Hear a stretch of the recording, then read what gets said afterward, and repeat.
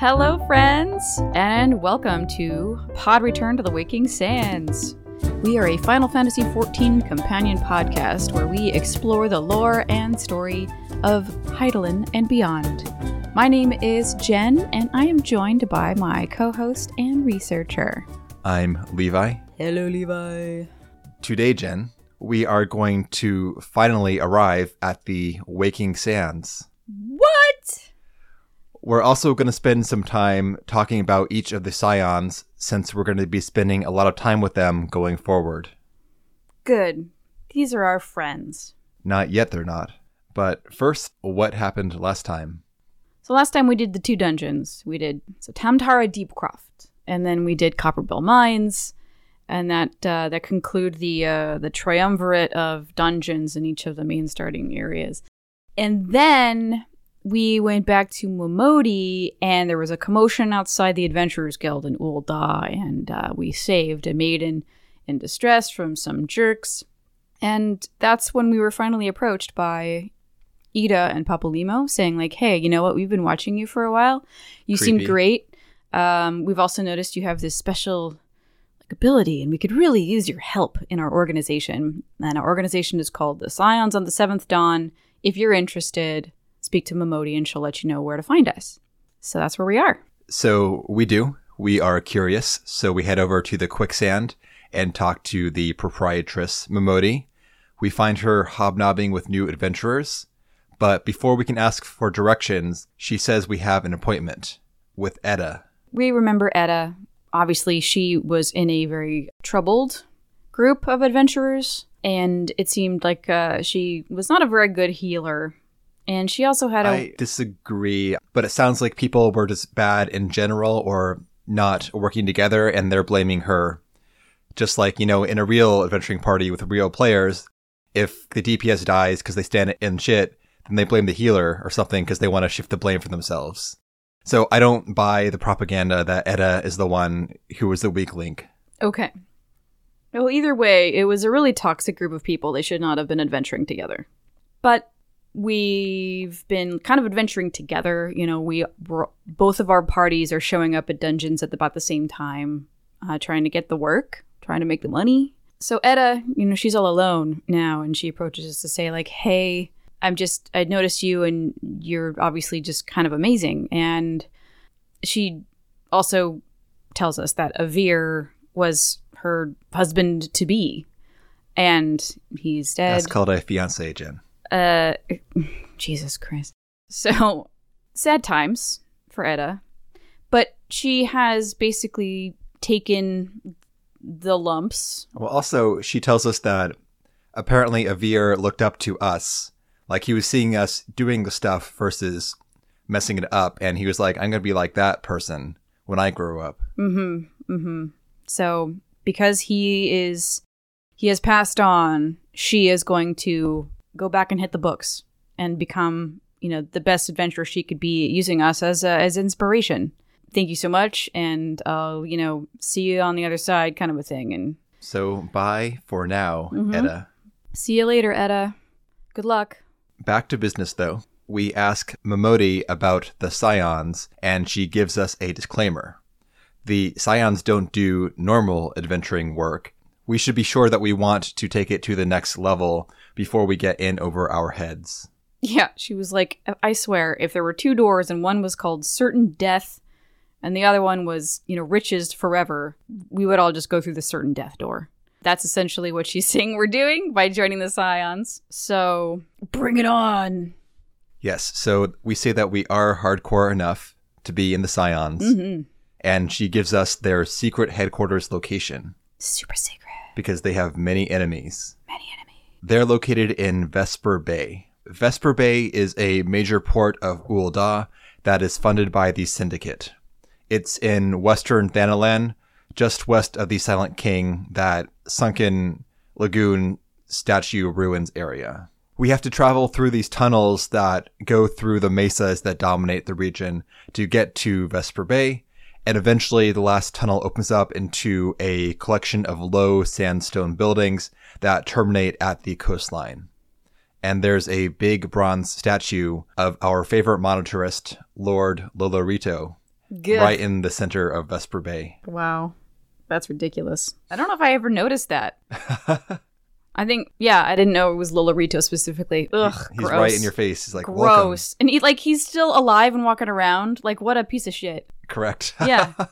Oh, hey, look at that. There's the statue of me. The Waking Sands itself is an unassuming building with a huge secret basement. We first run into the Lalafell Tataru. Apparently she's like the receptionist or whatever. And we walk into the building and she doesn't notice us because she's singing a little song to herself. And that's really cute. So she's standing on a chair doing a little sing-along to herself. And then she looks over and she's like, oh, fuck! Oh my God, I'm so sorry. Why are you here? This is a private establishment. I'm going to have to ask you to leave. And we're like, oh, I'm sorry. My name is blah, blah, blah. And she's like, oh, yes. We're expecting you. I'm so sorry. Won't you come in? The antecedent is expecting you. Tataru is our first big character. She's wearing her classic pink tunic and red feathered cap. It's more like a dark mauve. Thanks, Jen. Thanks for catching that slip up. Yeah, really embarrassing. Or maybe is it oxblood? I can't get your story straight, Jen. I forget it. Wow. I don't remember. Shit. Tataru is the coin counter, and in a way, she's the keeper of the public face of the Waking Sands. She's so good at it. She is. The Scions are a secret organization. This is their secret base. So she's here to be the one who ostensibly operates the building, and she shoos away anyone who shouldn't be there, like us a moment ago, until she realized that we were on the list. We are not riffraff. No. Well, debatable, but... Not today. Not today. It'll be a while before she takes off as a character, but when she does, she'll do so in a big way. Oh boy. It's going to change the world. Tataru comes from a rich family that lost its fortune when she was young. The troubles she experienced may be responsible for her ruthless skills with money today.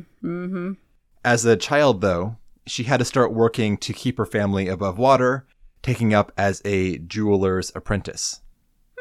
During this time, she met the future leader of the Scions, Minfilia, when Minfilia brought in some gems to be appraised. And then she would later return to recruit Tataru to the cause. Nice. How old was Minfilia when they first met? Was she like a teenager or was she like an adult? The timeline's not distinct, but probably in like the late teens to early 20s range, I'm guessing. Yeah, because I feel like, how old is Minfilia right now? Like 24? 29. I'm terrible at remembering these numbers. Yeah, we should. Whatever we think, it's always going to be younger, apparently. I think it's a genre thing, honestly. Yeah. Anyway, true, but whatever. Everyone's young. We all die young here, so... Yeah, I guess. Gotta get in while we can. Anyway, we've met Tataru. We go into this lower chamber, which has a couple of different hallways. We got a place to the left, a place to the right, a place straight forward. We're going to the solar. If you detour here, though, Jen, to the left, we come to this giant storage room / meeting room that is full of tables and kegs and boxes and casks. There are a few other hopefuls like us who are hanging out in this room, talking about how they're nervous about joining up with the Scions. I missed that. Yeah. At least one of these characters becomes very important later on. Cool. So they're all hanging out in this room. One's like, I wonder if this is a scam. I'm not really sure, but it seems legit because they've got so much stuff down here. No, that's like it's furnished. You know, it's well guarded. Yes. They have folks just kind of like hanging out, watching and manning the doors and letting people in. So, you know, this is a legit operation. Another says that he saw this meeting in a dream. Oh. Which is the Echo. Yes. And he was drawn here that way. Cool. Yeah, these are kind of our peers at the moment. Other adventurers who have been tapped for greatness or an early death.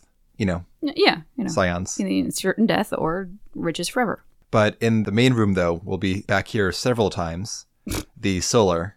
This is a fairly grand chamber for a secret underground lair. It has an ornate carpet, shelves full of books, hanging banners, and there is a broken staff in a frame that hangs just behind a large desk. Mm-hmm. The staff is Tup Samati, which is the recovered remains of Louis Sois's staff that he used to channel the 12 in his attempt to prevent the fall of Dalamud during the Calamity. Yes. So those pieces have now been relocated here, and they're framed in memory of the departed Louis Sois. Yeah. He was the previous head of the Scions. Not quite. I'll get into the history in a minute when we start talking to people. We walk in, all of them are there, and they're all staring at us. Yeah, it's like, hello. Jesus Christ. Okay, hi everybody. Am I in the right room? Oh, anxiety. But Minfilia is very nice. And obviously we recognize Ida and Papa Limo. We've met all these characters save for 2 because we played through all of the opening cities. So every so-called Charlene scholar is here. Ida, Papa Limo, Thancred, Y'shtola. And then we see Minfilia. She's a blonde lady wearing pink, and she's right dead center. And there's some weird nerd in the corner wearing a robe. A creeper guy. Yep. With a hood up, with goggles on. Suspicious. So, wow, yeah. So here we are in the solar. And Minfilia proceeds to tell us about the Scions of the Seventh Dawn. What it is that they do, why they exist. We are the Scions of the Seventh Dawn, an order that transcends political boundaries. Our single objective is the preservation of the future of Eorzea.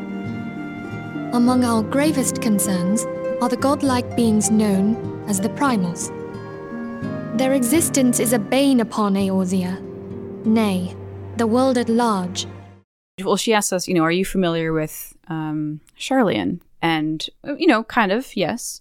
She's like, well, everybody here is an Archon, meaning the Charlian scholars who decided to stay in Eorzea rather than fleeing back to Charlian. I don't know if this is a retcon or what, but that's not what an Archon is in the current form of the game. Archons are a title that are given to very proficient and knowing scholars in Charlian. So it's like a PhD, kind of. I see. I don't know if they retconned it or what, but we will learn later on that becoming an Archon is like a title that is given to recognized sages. I guess sage is a class, god damn it. Recognized scholars, and not these guys who said they're going to stay behind. Scholar's also a job. These people are also Archons, let's be clear, but they have received that title through their efforts in Charlayan, not because they stayed behind. Well, in Minfilia's speech, that's the insinuation. She says that, but yeah, I'm thinking either it's a mistake on someone's part or a retcon. Well, or maybe she's confused because she's not from around there. Could be. She's a local. Well, so. Long story short, we're surrounded by Archons, and we are there because we have, well, one, we're good people. And 2, we have the power of the Echo, which is a skill that will be vital in their quest to rid Eorzea, or rid, the world at large, of primals. That is their number one threat. And that's their biggest focus at the moment is primals. Right. The official mission of the Scions is the preservation of the future of Eorzea, which is a wonderfully vague and pleasant-sounding aspiration. Right. I'm like, okay, what do we do? But yeah, primals are the current focus. Yeah. And so that is something that threatens kind of the weakened state of Eorzea after the Calamity. And the thing that can totally fuck everything up and skew the dynamic towards evil and possibly just, more death and destruction. The goal, essentially, is that for humanity to be uplifted, the primals have to go because they are standing in the way of a peaceful Eorzea. That's exactly it. The mission right now is to take care of the primal threat, but also in terms of the Order's overall organization, because Minfilia is very vague right now. She talks in very kind of big aspirational words, but doesn't give any details. So she's like, we have brought people together that have the Echo. And Minfilia, too, has the Echo, by the way. Yes. She tells you smugly. Yes. And she's like, yes, I, too, have the Echo. Good reveal. Yeah. But this finally puts a word and a concept to the thing we've been experiencing the entire game. And we got a sneak peek with the Gridania route because Connie Senna dropped the name and some details there, but other characters won't have heard this yet necessarily. But now, though, we are told that the echo is a rare gift that some individuals have, and it manifests differently from person to person, but they can usually peer into the past of another and discern their thoughts beyond the barriers of language. Indeed. You may not understand their words, but you will understand their mind. Though you can't control what happens. Right. So good luck, have fun. Which is fair. It's been the experience so far. We'll talk a bit about the Scions first. So in all of this knowledge dropping and kind of lofty words by Minfilia, there is an important history to what led to the creation of the Scions of the Seventh Dawn. The Seventh Dawn refers to the seventh era of the world. We have just seen the birth of the seventh umbral era with the Calamity, the fall of Dalamud. But this group did not spring into being spontaneously. There is quite a bit of history here. It is the formation of a unified cause by two separate groups. One of them is the Circle of Knowing, which is the group that was founded by Louisoix that we talked about during the Battle of Carchino episode. And the Circle of Knowing was charged with, it's very similar to the other group, honestly, but essentially it's there to safeguard Eorzea and the world in general. The Circle of Knowing was concerned about the Garlean threat, and so they decided to intervene in Eorzea to turn the tide of Garlean expansion. And that's when people like Thancred and Papalymo and the whole crew from Sharlayan, they all arrived in Eorzea to make inroads here and to try to bring about political change and political will to stop the Garlean expansion. So that's the Circle. The other group is the Path of the 12. The Path of the 12 was founded by Minfilia, and this is way back in the Final Fantasy XIV 1.0 days. The purpose of the Path is to collect, safeguard, and to further those with the Echo. Essentially, it's bringing these people together who are in some places persecuted and trying to use this power for good. And of course, that also turns into safeguarding Eorzea, so maybe it's a natural merger that came about in the future. I like Eorzea. You guys like Eorzea. Let's do something with this. Yeah. There's some cross-pollination between these two groups, as we'll find out as we delve into the history in a little bit. After Louisoix died with the Calamity, these two groups got together and they became one new group, the Scions of the Seventh Dawn. But anyway, so that's all the history of the Scions. During this meeting, we get interrupted by Tataru, who brings in some papers. Very important papers. Yes, that Minfilia must sign. And she does. This is our job perks. Like, let me just sign your IRA. Yeah, and with that, you can have retainers. And it's so funny. Like the unlocking of the retainers is presented like it's like a really here's your $20,000 sign-on bonus, and it's like it's presented like it's a really fucking huge deal. You can make money. They can sell your shit on the market. This is better than a signing bonus. It is a seed of your future empire. It's basically like a business license. Right. Here's the bonus. Yeah. So it's like, hopefully, you can, we want to support you and your personal goals and your personal development. But at the same time, I think you can help our organization. It becomes like this weird, help us, help you, help us. Right. Hopefully you will consider this, the joining of our organization as a benefit to yourself, and you can see how we take care of our people. Like, okay. And then we get the password unprompted. Just, here's the password, Wild Rose. We haven't technically said yes yet. Like, here's your retainers. Here's the super secret password. Here's our super secret location. Like, they couldn't have held the interview or this sort of screening is somewhere not in their secret lair. We call this a hard sell, Jen. Right, yeah. So try saying no now. Right, exactly. We've given you retainers. What, you're just going to say no? You owe us. Being good prospective employees, we're going to ask around a bit about this new employer before saying yes. So we have all the Scions just hanging out in this room. So let's do a background check on Minfilia first. Ooh. So, Jen, I like most of the Scions, but I don't like Minfilia. She's fine. She's not an asshole or anything, but she's very flat. She is a damper on, I think, the first part of the game. This is not a hot take. This is a common opinion. Yeah. So I'm not breaking ground here or anything. But I think that her just holier than thou, impeccably calm, all-knowing demeanor, it takes the air out of the room, and you can't have tension in the narrative when she always knows what to do. Yeah. It's like when you meet somebody and they're so nice and even-tempered, but you don't feel like you could really like have fun with them because they're so, I don't know, straight-laced or something. Like you couldn't joke around with her. Yeah. She either wouldn't get it or... It'd be like, that's nice, dear. Yeah, like, the sensible chuckle and then back on task sort of a thing. Which is, so you don't ever feel like a connection to her throughout, all the hours you're going to spend working with her. So it's like it's just one of those. It's a weird feeling. It's just like a huge wall or something. Yep, and it's kind of like a manager that doesn't get out of the way for the team to work. It feels like she's kind of like a barrier to bonding with the other Scions.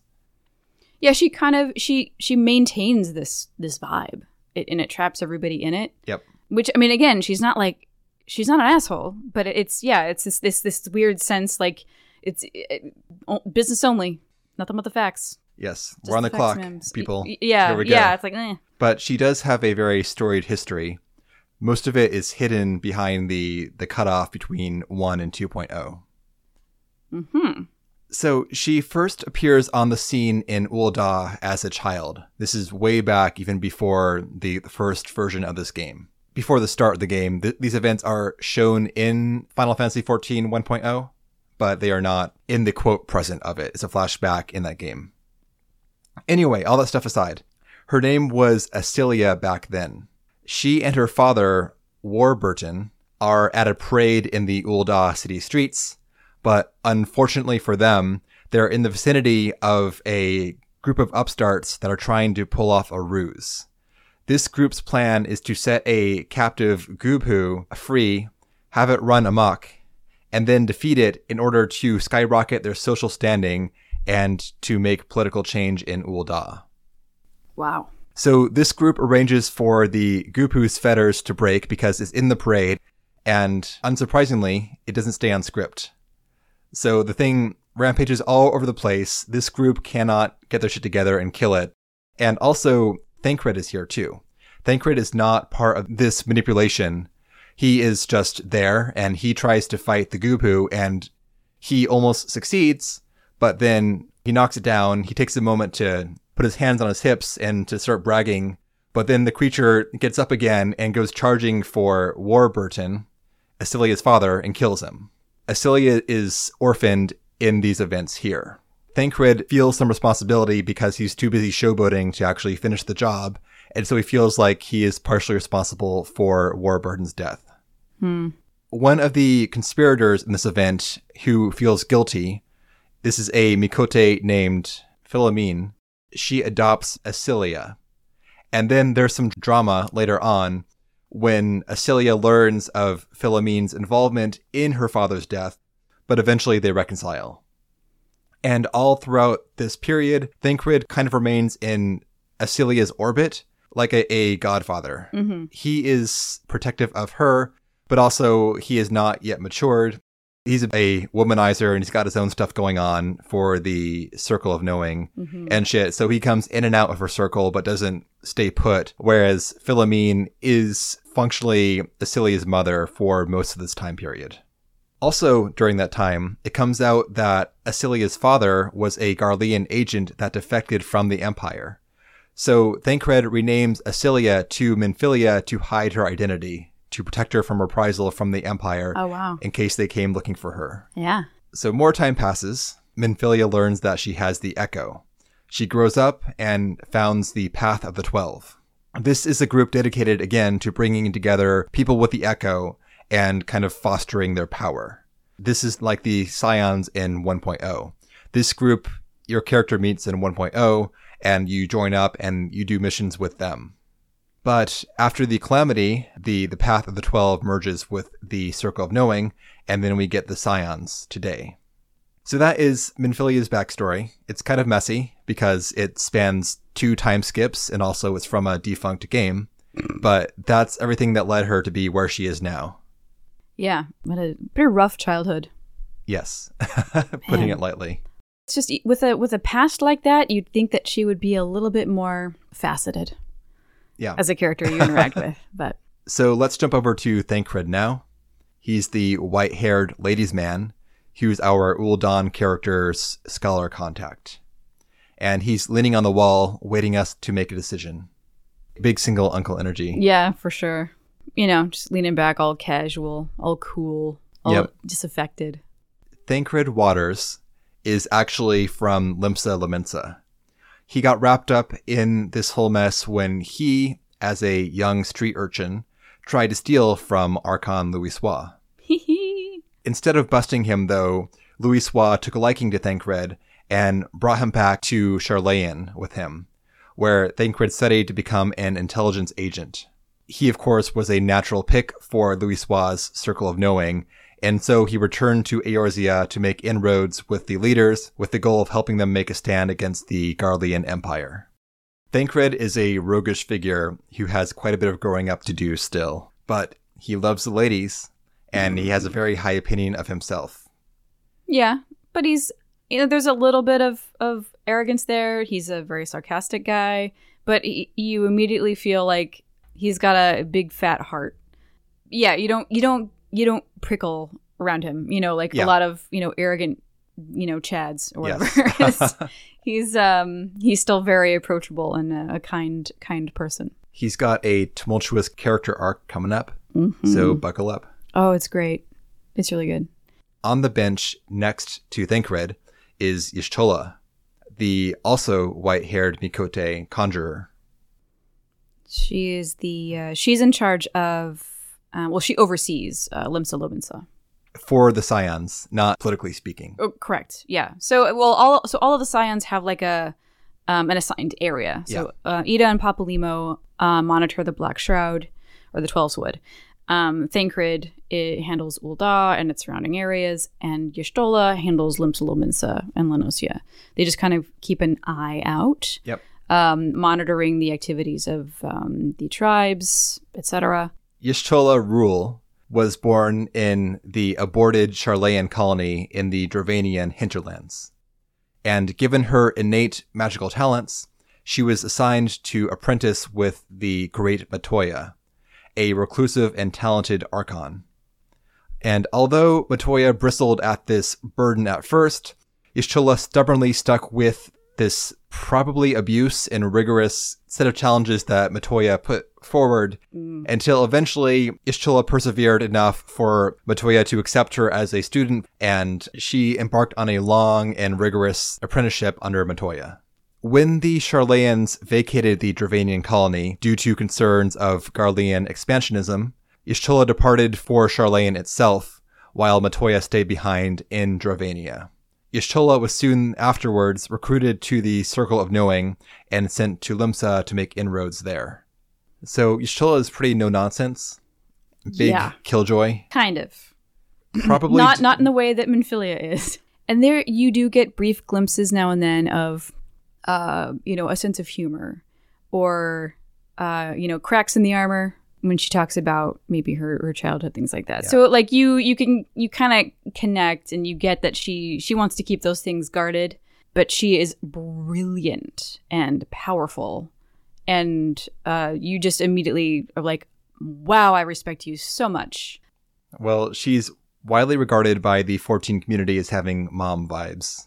Ugh. I mean, I guess. I see her more like, kind of the serious older sister. Not so much, mommy Y'shtola. Well, you can take that stance of the internet, Jin. I'm not gonna get in that battle. Yeah, it's like I get it, but I don't get it. So we wander over to Ida next, who is hanging out, of course, with Papalymo. Hello there. Welcome. I had every confidence that you would agree to help us. Me too. Ida gives us the complete history of the Waking Sands when we talk to her. Quote, "It used to be like somewhere else, but then a bunch of stuff happened, and now we're here." Papalymo is very much the opposite. It's a good pairing. It's with a those great two. pairing. Yeah, they're super cute. Ida Hext is a Heor pugilist from Alamigo. She generally wears a perforated mask over her face, a turban, and these distinctive metal thigh-high boots. They're not going to be called boots. They're Greaves, gonna be called... I think. Oh, okay, greaves. Yeah, that was better. These boots are made for kicking. Absolutely, and she does. She's amazing. Ida fled from Alamigo with her sister when the Garleans conquered it. They tried to take refuge in the Twelves Wood, but the elementals refused to accept them and the other Alamigan refugees. So they drifted around for some time until eventually they were allowed to stay with the Charlayans at the Dravanian hinterlands colony. Ida didn't take well to study, but Papalymo was a diligent mentor. With his help, Ida was given the title of Archon by the Charlayans. She was recruited into the Circle alongside Papalymo, and although loyal to the cause of the Circle and later the Scions, Ida still longs for her homeland. Yeah. And in fact, it was this attachment that served her as a way in, because the Circle was concerned by the Garleans. So there's a natural tie-in from her own experience and the Circle's mission back then. Well, she's the most fun and the most lighthearted. It's almost jarring how different her personality is from everybody else. I like probably the closest in vibe would be Thancred, maybe, just because they introduce maybe a little bit more irreverence to the whole vibe. But she's just so like whatever. Everything's like great. You seem really nice. So I couldn't find this Jen, but I want to know what she studied. I tried to find some detail, but couldn't locate it because she doesn't seem like the type to stay put to get a fantasy PhD. No, she doesn't. But she has one.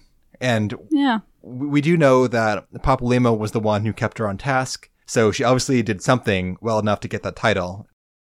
Of course, we can't talk about Ida without Papalymo, the Lalafell thaumaturge. Papalymo Totolimo is from Charlayan itself, as in the main archipelago, not the colony. Mm-hmm. He studied there under Archon Louisoix directly, and then later moved to the hinterlands where he met Ida. He and Louisoix together sponsored the group of refugees that included Ida and her sister. That's how Papalymo and Ida met.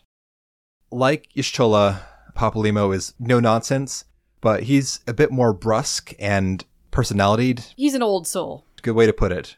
But also he is accommodating of humor too. He's got his own kind of stiff lip humor himself. Yeah, like he will, humor you, but he'll always pretend like, oh, this is inappropriate. That's Papalymo. Unfortunately, less on him than other people, which is too bad for reasons. I know. But this brings us to the last scion in the corner. Creeper guy. This is Eorzeans, a fully robed and hooded Eorzean that has his back to us and is furiously writing in a book. If we try to talk to him, he immediately starts off by quoting some prophecy. Like the first literal thing, not like, what's up, I'm Eorzeans. Yeah. It is just 7 waning moons, see 7 suns rise. Divine order royals, fallen corpses writhe. Just what an enigma this guy is. To be clear, Jen, when I bag on Eorzeans, I do so with affection.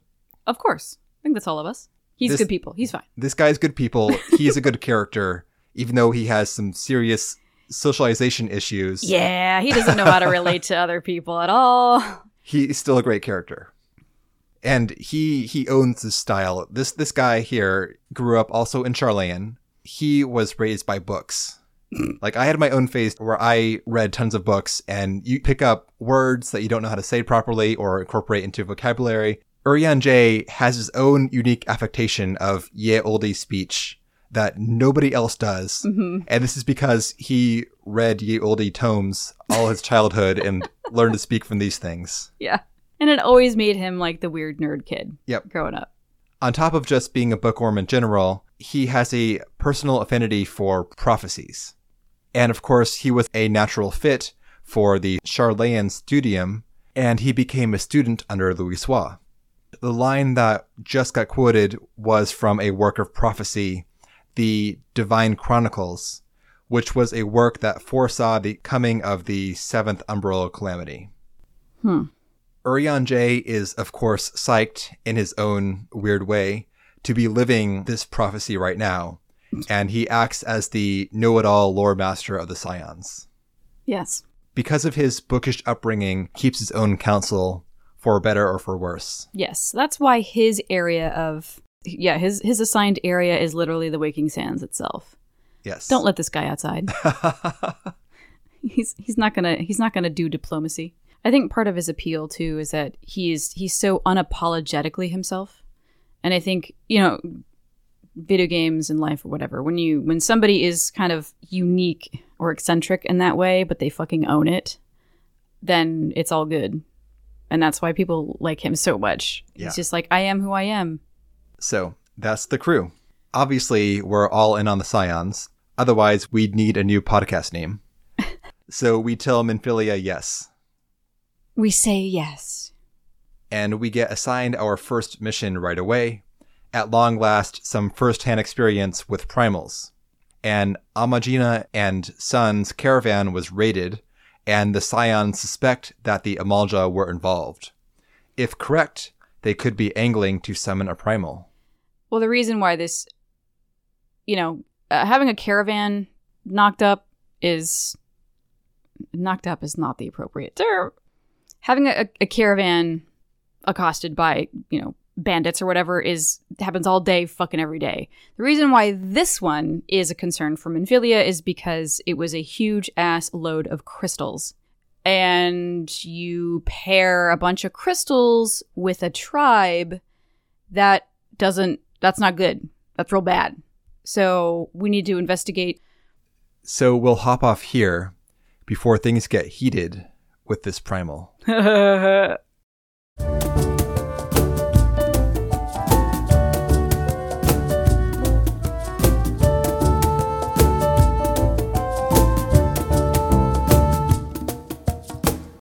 So there we have it, Jen. We've joined the Scions, we've met all of the members, and we are ready to take our adventure to the next level. Yeah. Here we go. There's a reason, Jen, that I wanted to do this bio segment, and that's because on my first playthrough, I had an Ul'dah character, so I met Thancred through the Ul'dah quest line. Yeah. And then the rest of these characters were just a sea of indistinct names. I don't feel like ARR does a good job at all of introducing them to you. There's like the phase where they all say, sup, this is Ida, this is Papalymo. They do like the icebreaker game where they all name someone else in the room. Yeah. But they don't give you a chance, and this is partially Minfilia's fault, but they don't give you a chance to actually get to know these people as people. Not really. They're just like coworkers with you right now. Yeah. And you know bits about them, but they're not your friends yet, at least not mine. Maybe other people bond more quickly than I did, but I didn't feel a connection to these people until after unnamed events at the end of A Realm Reborn. Correct. Yeah. When shit gets real. Yes, when shit gets real. That said, though, there is characterization there. Like, if you know these characters from a prior playthrough, then you can see their personalities emerging in these bits of dialogue they have. Definitely. But that's also what makes playing this game so awesome, is because, like in real life, when you start a new job and you have all these new coworkers and maybe, you do a happy hour or two or whatever, but over the years, those bonds become so much stronger and you learn so much more about these people, and that relationship becomes really rich. Eventually, between major releases, in the between times, you will miss them. And when we started, and just there was this feeling of you were going to go see friends that you hadn't seen in a really long time, and it was really exciting. You're almost giddy, oh my god, I'm gonna see Y'shtola again, and all you want to do is give these people hugs. So yes, it does start out really superficially, but I think that's normal. There's some people who can make insta bonds with people. And that's not my experience. It takes a really long time for me to open up and also, allow that exchange of vulnerability to happen. Yes. And that is what is going to happen through the course of each expansion, it just gets deeper and deeper and deeper. And it feels great. Yes, I agree with all that. But you got to put your time in. And it's worth it. It's worth it. So worth it. Any other Scions thoughts, Jen? Nah, just that I've always fucking loved Edith's outfit. I wanted that outfit. Next time, we are talking about Carpenter. If you're a player that hasn't dipped their toes into crafting, there is a ton of fantastic story content that is accessed through the crafting and gathering classes. Yeah. And these quest lines really showcase people and places in a completely different way than the martial and main story quest content does. And like, honestly, some places don't really get brought to life, I don't think, until you do the crafting and gathering content. Mm-hmm. Look forward to that next time. Woo!